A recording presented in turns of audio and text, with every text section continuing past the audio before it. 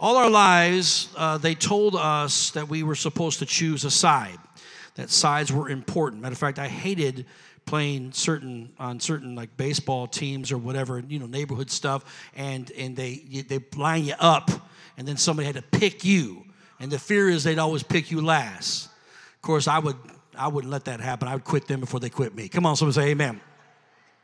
But when I was growing up, it's not much different than it is today.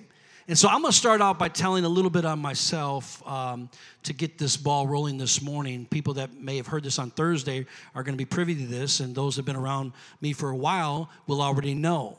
But I used to be a racist. That got your attention, didn't it? For about 2 months, I was a racist in my life. I thought I was a racist. You know what I found out about racism?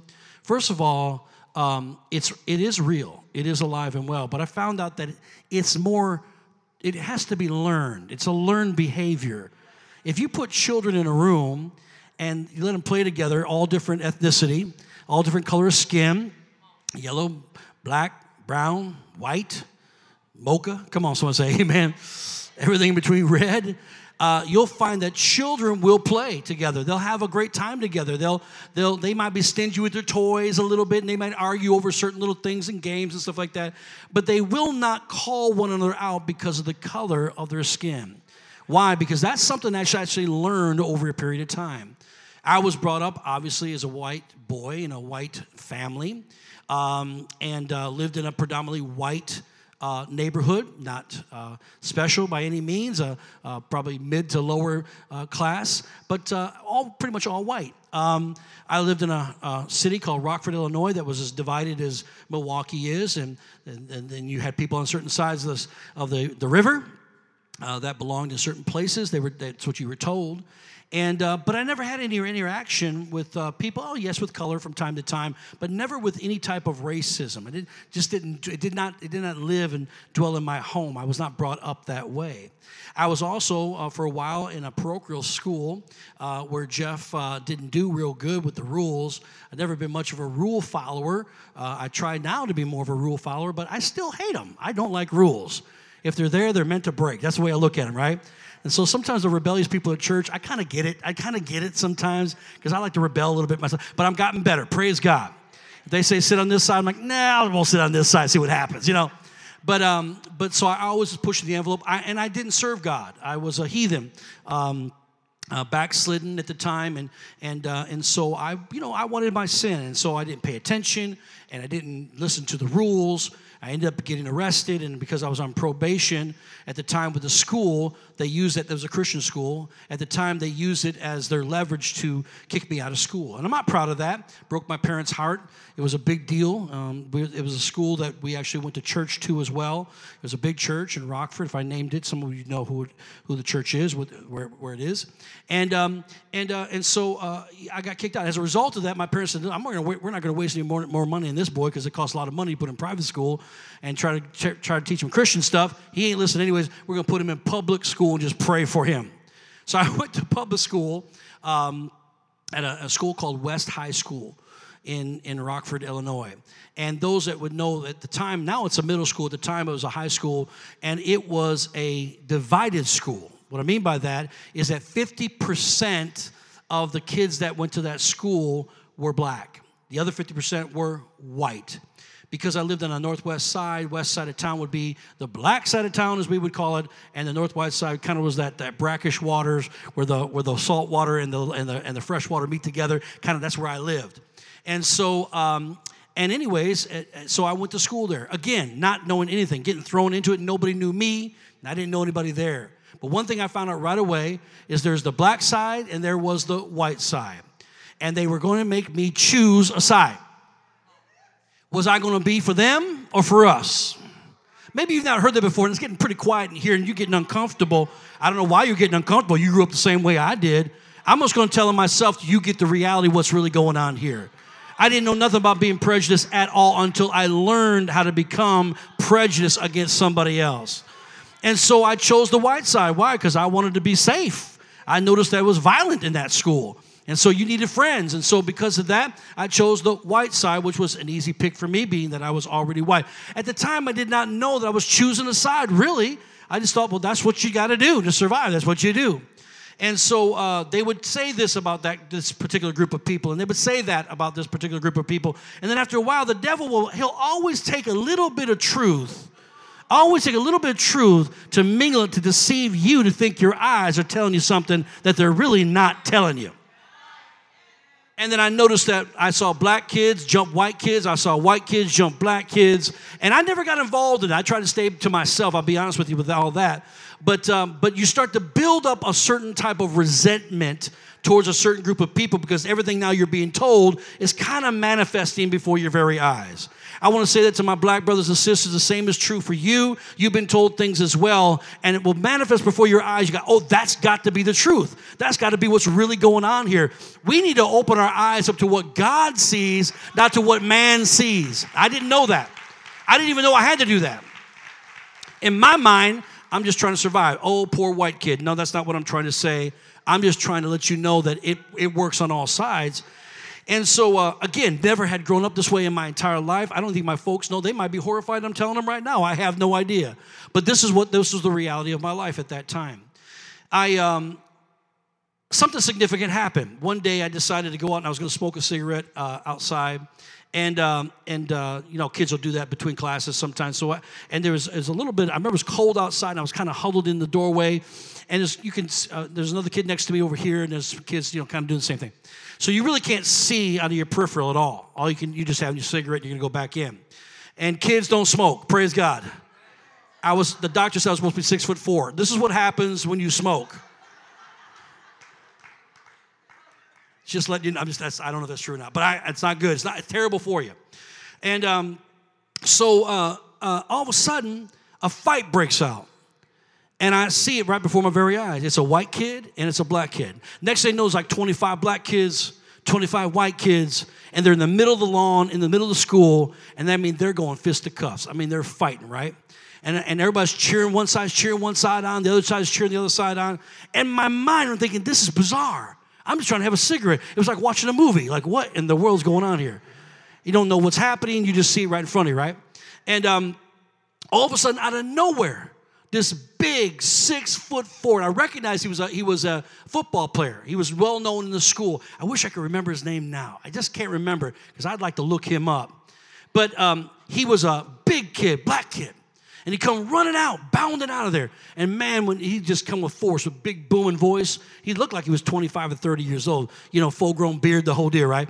He jumps between them, right? And he picks them up by the nape of their necks, like two rag dolls are like hanging by their feet. and he throws one this way and that one. And he said, you see this? This is what's going on in this school. This is what's wrong right now in this school. Is this racial difference that's going on. This violence that's going on.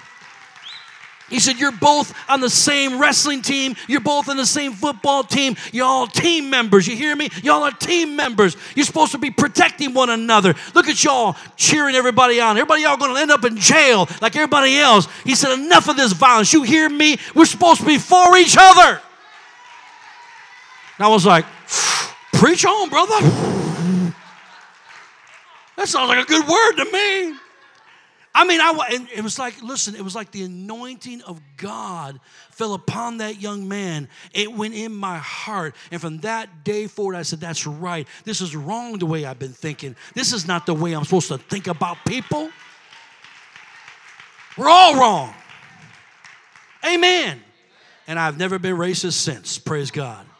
Truth is, we're all one race. We're the human race. Somebody say amen.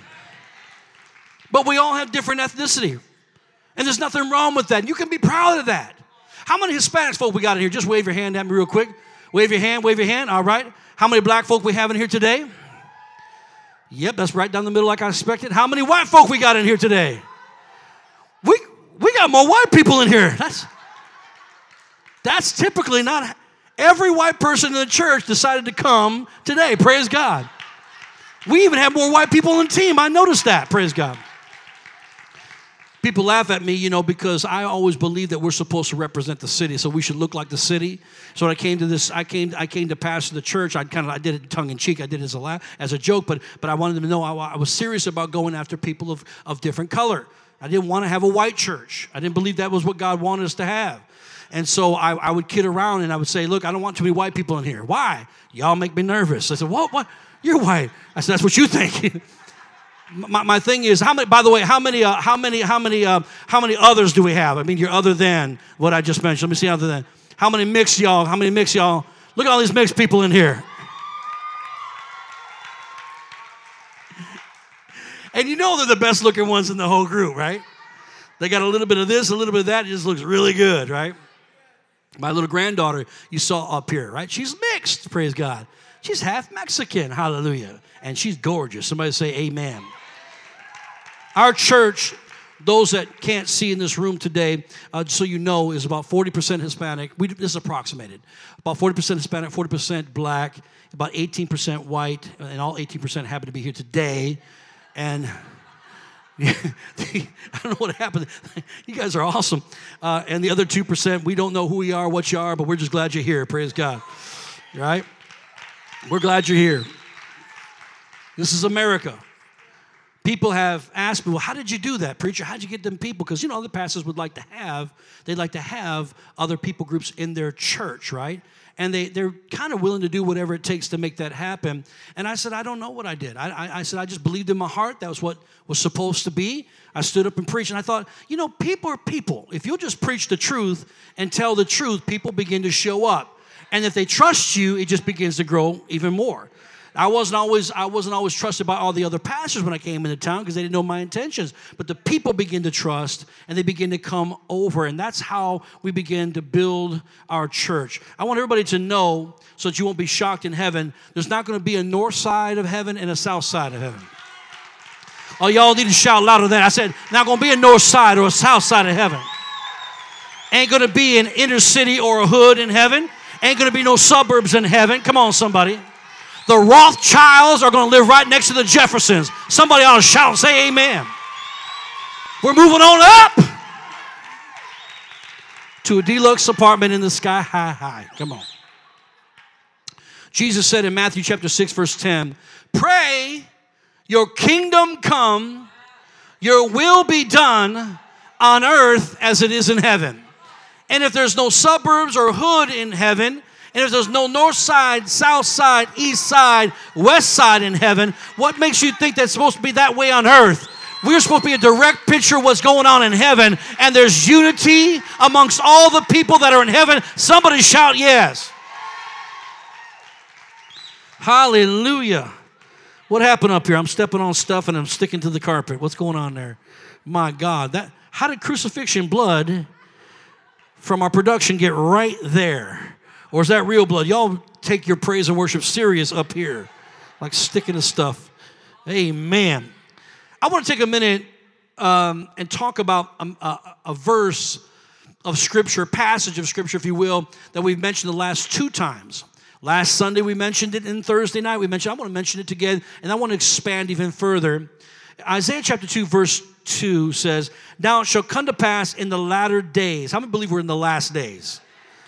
That the mountain of the Lord's house shall be established on the top of the mountains, and shall be exalted above the hills. And all nations, everybody say all nations, shall flow to it. Many people shall come and say, come and let us go up to the mountain of the Lord, to the house of the God of Jacob. And he will teach us his ways, and we shall walk in his paths. For out of Zion shall go forth the law, and the word of the Lord shall come from Jerusalem. He shall judge between everybody say judge.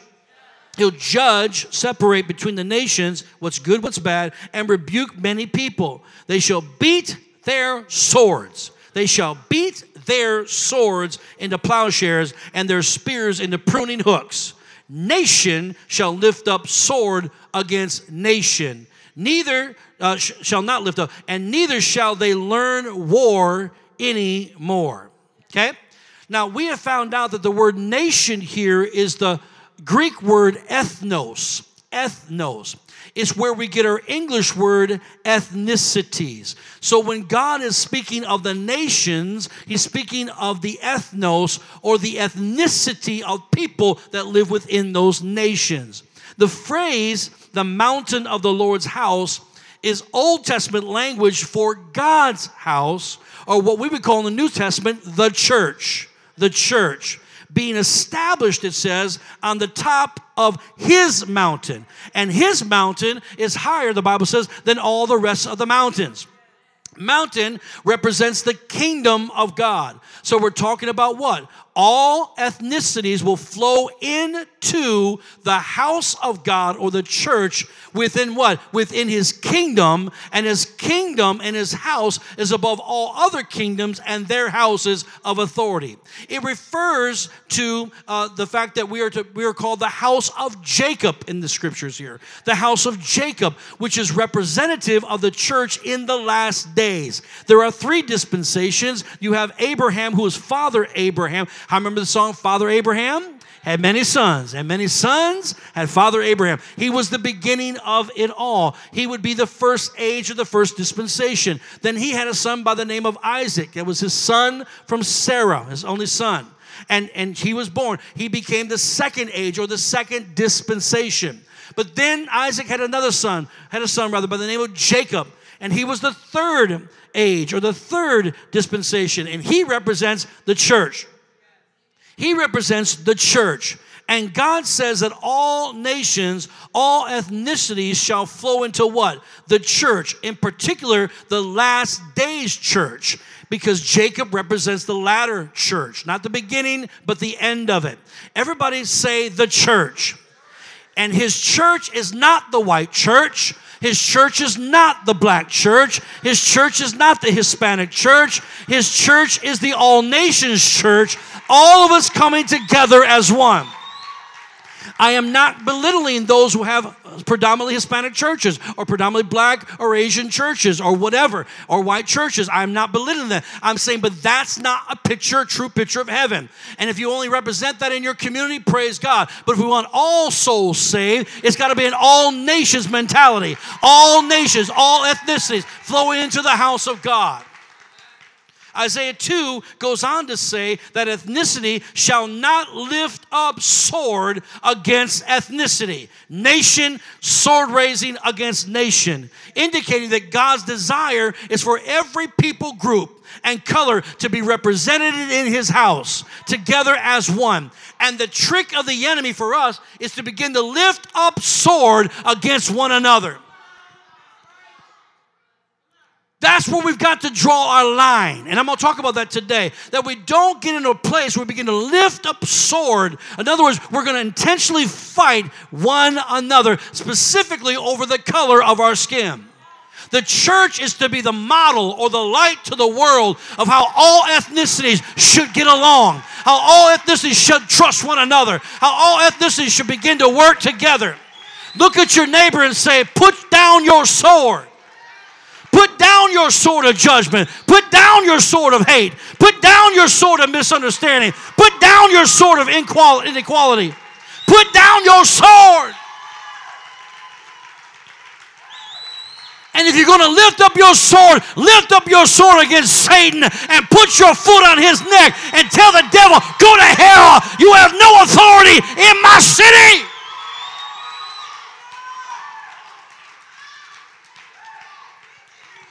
We are living in a time that we should be beating our swords, not beating our brothers and sisters of color. We need to beat our swords in the plowshares, beat our swords in the pruning hooks, not weapons to be used against our neighbors, but implements of harvest. Pruning hook is a harvest implement. The Bible talks about plowshares. That's what? That's preparing for the harvest.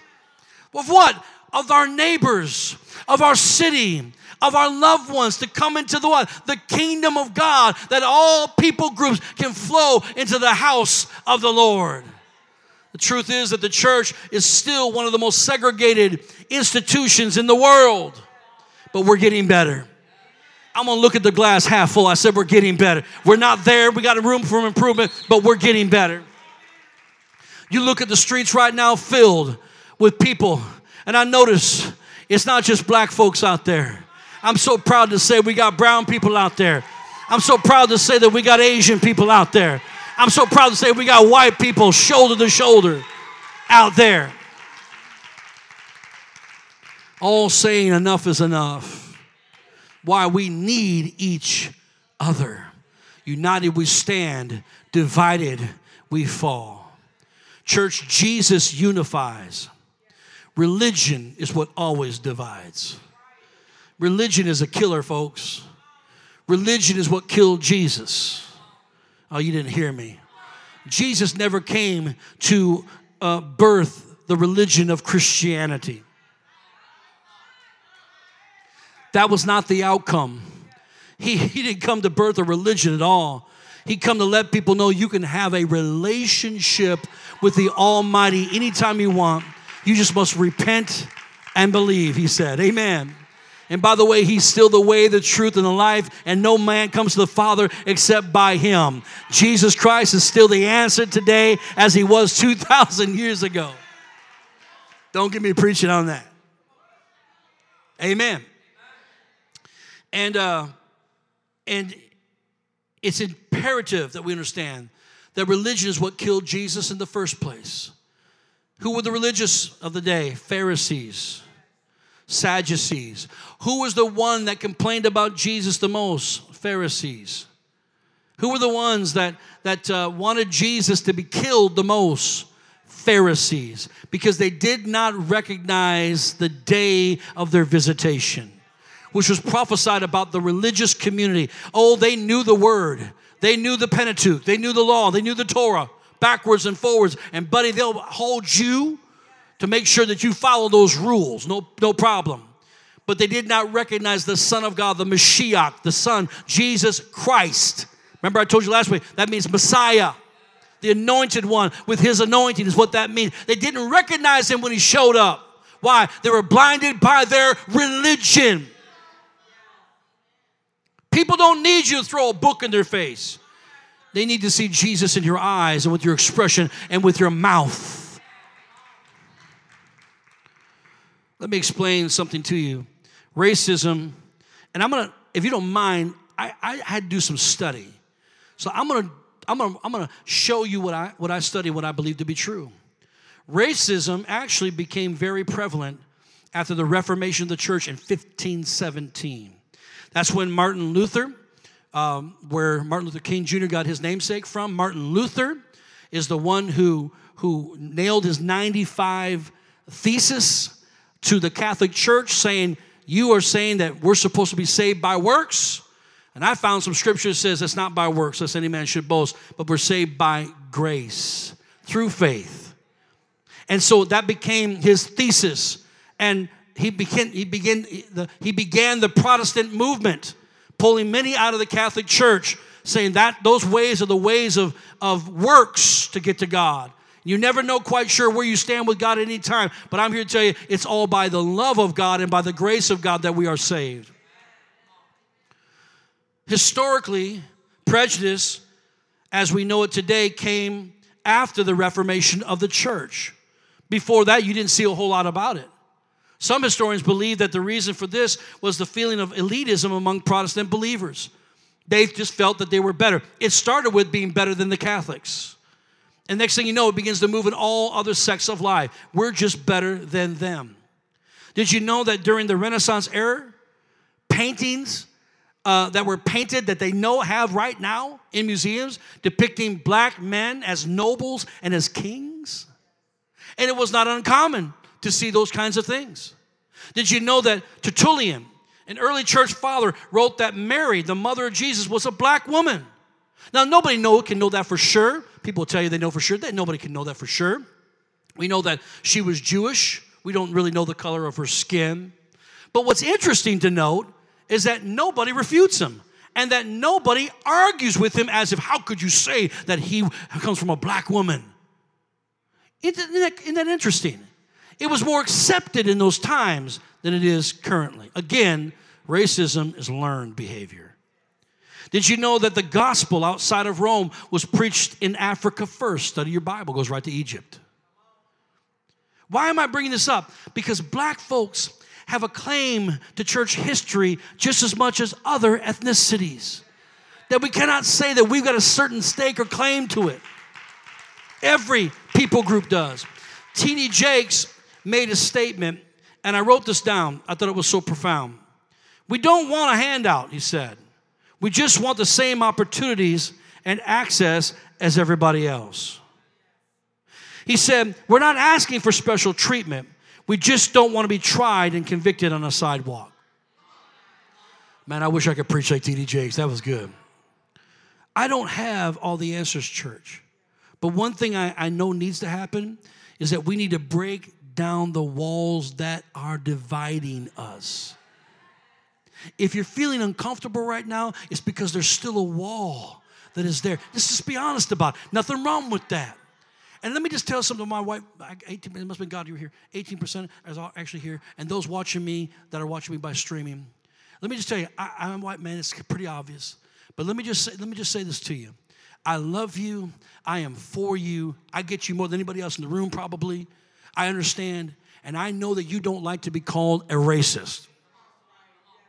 You know, church, I'm just going to say this, and this because I'm going to bring some balance. You know, we can't be calling other people names. You cannot begin to say you're going to want healing and then say, but I'm going to jab you on the way out. Nobody knows the intent of somebody's heart. We're not the judge and we're not the jury.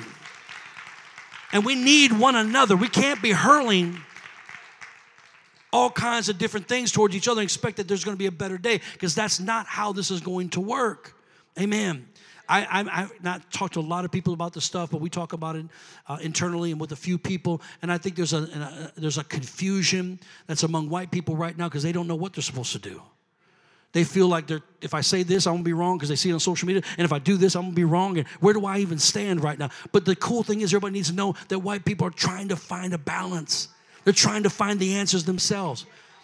I bet you in Google they are looking stuff like you wouldn't believe right now. Isn't that a good thing? We have to break down these walls that divide.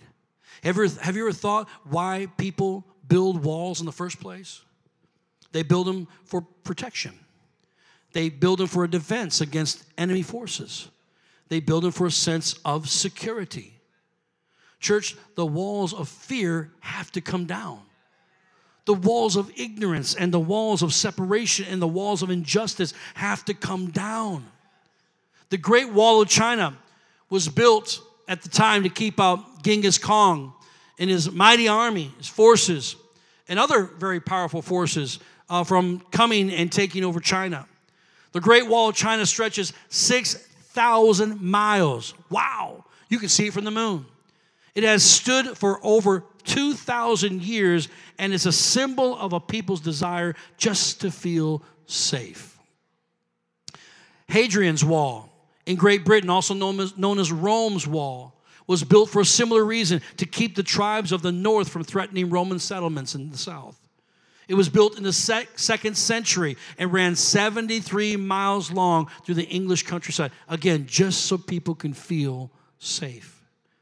How about, most of you will know this, how about the Berlin Wall? How many remember in 1989 when the Berlin Wall came down? Most of us were very young during that time. Well, we were younger, that's for sure. 45 years they had a wall stood that separated the east from the west, right? And the one was divided and was communistic while the other one was set free. 45 years that wall stood there. And then the day came, 1989, and the people took that wall down. I remember them chipping away on top of it. Remember those scenes of that? It was amazing. And people were chipping away and putting holes. And for the first time, family members were able to see one another through those walls. And people were connecting. But the thing is, once the walls finally came down, the people didn't know how to react with each other. Once we begin to get what we want in our society, we're still going to have these invisible walls. Come on, y'all. You got to hear what I'm saying. Does anybody know what I'm talking about? We're going to still have walls. It's not like it's going to heal everything. People still need to be healed from the inside out, not from the outside in. And yes, we got to start with the outside. No doubt about it. First the natural, then the physical. First the natural, then the spiritual. And the truth is, it's hard to tell someone about Jesus if their stomach is hungry, right? So you take care of this physical need first. We get that. But then what happens in the aftermath? Is it going to solve the problems? I remember in the mid-'90s, large thousands of white people got on their knees and began to repent to the black people for what happened to them 400 years prior. They repented. And the country is worse off now than it ever was. I'm not saying you shouldn't do that. I'm not saying that that's wrong. I'm just saying we've got to look a little bit deeper and go, wait a second here. That's not really going to heal the issues that are going on. It's a start. It's a spark. But it's going to need the wind of God to pick that spark up and cause it to become a blazing flame. So they didn't know how to react, and it took years and years, a whole generation, for people to begin to interact with each other because they only knew how to work in a certain function, in a certain way. Church, Jesus came to destroy the spiritual and ethnic walls that divide us. His mission was to remove the barriers that keep us from knowing God and from truly knowing each other regardless of race. Look at what it says in Ephesians chapter 2, verse 11. Paul describes how Jesus breaks down walls and brings people together. It says this, therefore, remember that you, once Gentiles in the flesh, who are called uncircumcision by what is called the circumcision, made in the flesh by hands, in whom you also are being built together, uncircumcision and circumcision, for a dwelling place of God in the Spirit. I'm going to break that down in just a second. What do walls do? Walls separate us. A great wall separated the early church into two categories. What was it? Jew and Gentile. Let's talk about that. For the church in Ephesus, the division was a reality. There was, in fact, two types of divisions, social and spiritual. Social division, we read in verse 11, that Gentiles were called a derogatory term by the name of uncircumcised. That was like cussing them out. That was like calling them a racial slur. That's exactly what that was. You uncircumcised. Remember, David said that, you uncircumcised Philistine? That was cussing him out. Oh, yeah. He was done with that joker. For Jews, circumcision, and this was the time of Christ now, not today. Circumcision was a badge of honor, a mark of distinction. We are God's people, they're saying, and you are not God's people. We're in with God, you are not.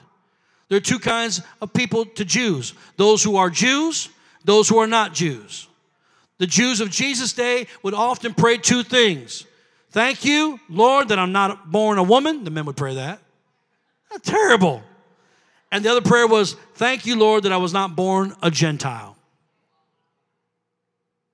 Yes, Jewish literature from that time indicated that Jews believed God created Gentiles for the sole purpose of fueling the fires of hell. The Gentile was only made to go to hell. It was unlawful for a Jew to help a Gentile woman give birth, for that is simply helping another Gentile into the world. Can you imagine how uncomfortable it was? And that's why he had to deal with it. Paul dealt with it in the early church, how uncomfortable it was that Gentiles were actually getting saved. Because no respecting Jew could ever believe that's possible. They thought the Messiah was just for them. I'm preaching better than you want to shout. I know it's a little uncomfortable, but let's get down to it. They thought it was just for them. That's how most people that have positions of power feel, that it's just for them. But the day of reckoning comes, and you don't have to throw the baby out with the bathwater for it to happen. You can have it all together. The Jews, yes, had a Messiah promised to them through Abraham, without a doubt, no doubt about it. But it wasn't just for Abraham. It was for every single man, woman, and child on planet Earth. Mine. Share. You have to share, right? Mine. We got to learn to share. Can you imagine how uncomfortable it was when they began to come together? In other words, the wall came down in the spirit, but not in the natural. They were still dealing with their prejudices. How do you say that? Is that right? Something close to that.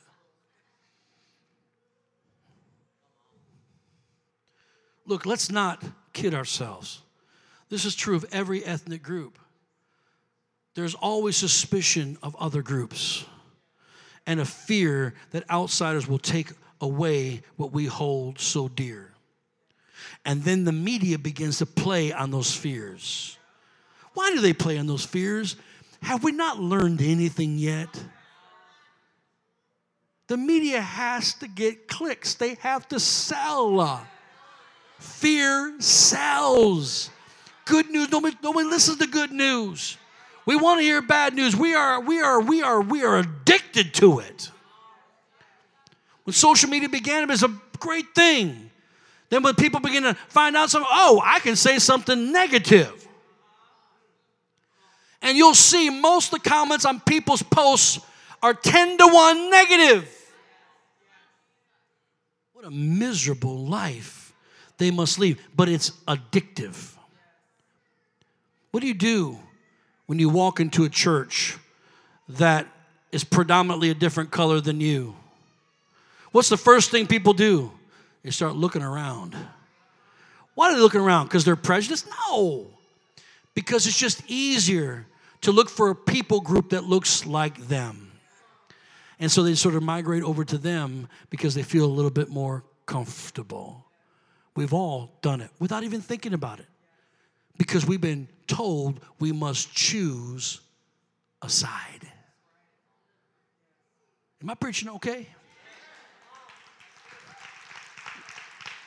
I had to bring the history here. You look around, you try to find out who's who. There is a spiritual division. An even deeper division existed between Jews and Gentiles before the gospel came. Saved Jews believed that Gentiles were separated from Christ, that they had no hope of a Messiah, that there was no Savior to look forward to. So whatever deliverance they longed for was only a pipe dream to them. It wasn't a reality. Also, Gentiles were excluded from citizenship in Israel. Only Israel could claim to be God's nation, and only Jews could be called to be God's people. Even Gentiles who converted to Judaism were no more than second-class citizens. The gospel, the kingdom, all the benefits did not ever go to a Gentile. Gentiles were foreigners to the covenant of the promise. It goes without saying that Gentiles had no clue that God had promised anything and everything to them. Instead, they were not preached. It was never preached by the Jews to them, their benefits. Gentiles were without hope. No promises, no hope. Common Gentile thinking at that time was that when you die, you die. You die, you cease to exist. If you did believe in the afterlife, it was uncertain and no guarantee of where you would actually end up. Gentiles were without God in the world. They had no knowledge of God on a personal level. Gentiles felt like outcasts in the church. They weren't Jews, and they were unaware of what Scripture said about them. Let me just say about this church. In this church, we want the outcast. We want the misfits. You don't fit anywhere else. You belong in this church. We want those who have been church hurt, that felt like they never come to a door of a church again. We want you in this place. We want to see you restored. We want to see the call of God come up out of you. Somebody say amen. We are to bring peace. And that peace, I believe, will destroy the walls that separate. When do walls become obsolete and unnecessary? When there's peace. When there's peace. What is peace? It's not when armies laid down their weapons. In the last 4,000 years, only 268 years of the 4,000 years have actually had peace. There's been over 8,000 peace treaties, that they would have no war. 8,000 been signed, and most never kept. People don't trust one another. They've been broken. Paul tells us how Jesus defines peace by saying, he says, but now, in Ephesians chapter 2, verse 13, he says, but now in Christ, Jesus, who once were far away, have been brought near through the blood of Christ. For he himself is our peace, who has made the two one and has destroyed the barrier. Everybody say, destroy the barrier. The dividing wall of hostility by abolishing in his flesh the law with its commandments and regulations. What is real peace? Peace is oneness. Peace is harmony. Shalom. Nothing missing, nothing lacking that cannot be repaired. Peace is a person, according to Paul. Jesus is our peace. I said, Jesus is our peace. He is the rock of our salvation. He is the hope of all nations. He's the King of all kings. He's the Lord of all lords. And he is the Prince of Peace, who offers peace that surpasses all understanding. Yes, it's just that good. That's why it's called the good news, the gospel of the Lord Jesus Christ. And it's only when we are at one with Jesus that we can begin to solve the conflict that's around us. I got to say this, and I didn't want to say it, but I got to say it. I'm really concerned that we got pastors out there that are not pressing for prayer. They're pressing for action. Why can't we have, the Bible says that when they went to restore the broken down walls of Jerusalem, that Nehemiah gathered them together and he began to give them instruction. He said, now put a sword in your hand and put a trowel in your hand. Because as we begin to go and fix that wall, we have to look around to make sure that our enemies don't attack us. We will be on the attack if they come. In other words, we can do both. But to say not prayer, what kind of man of God would ever say, pray later? That's not your responsibility, sir. That's not your responsibility, ma'am. That's not what you're supposed to be doing. You are supposed to be the leading prayer warrior.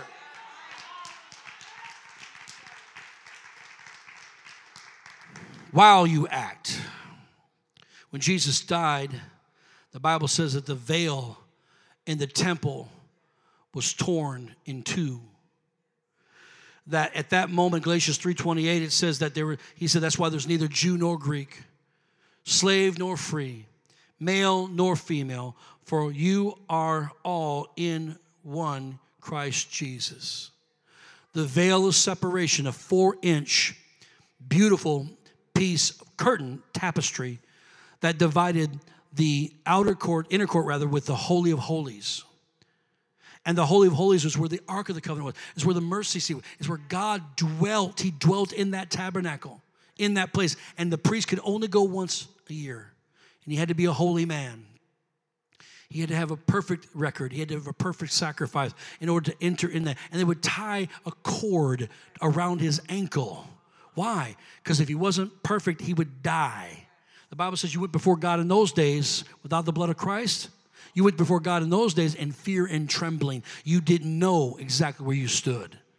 And if they heard no more noise from the priest, they knew he had died. They pulled him out by the cord because they couldn't retrieve the body.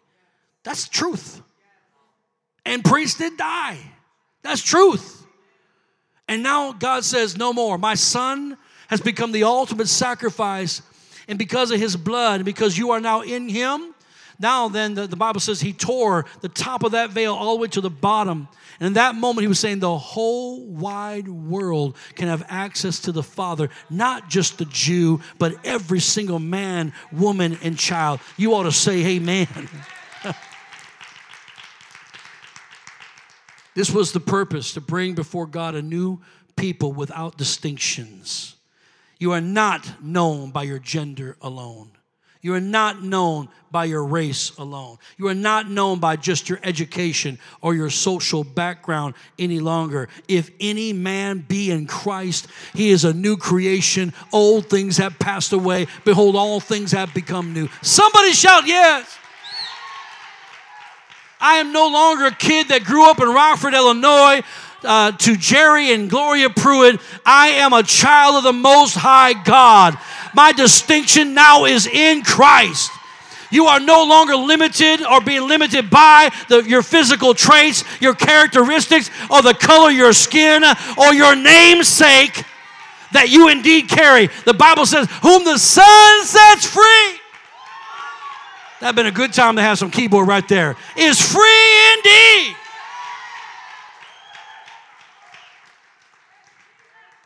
Amen and amen. I'm proud of what's going on and not so proud. There's an ugly side to all this too, y'all. And I made up my mind, I'm going to stay with the positive, but there's some ugly stuff happening in America as well. My hope and my cry is that at the end of the day, because I tell you, I prophesy, there will be justice. I prophesy that there will be changes in the police department. Prophesy, it'll happen. It's already happening. But my concern is what happens next. Because healing has to begin. And only God can truly heal a person's heart. And a lot of pain over a lot of years has happened.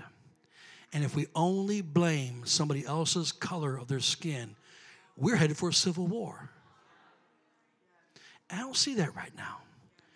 I don't think God's going to allow that to happen. But I'll tell you, if we don't start seeing healing, another generation will go, and it could mean that it's worse in 40 years from now than it was when we got the justice in 2020. We got to have more than this. And the more I'm talking about is Jesus.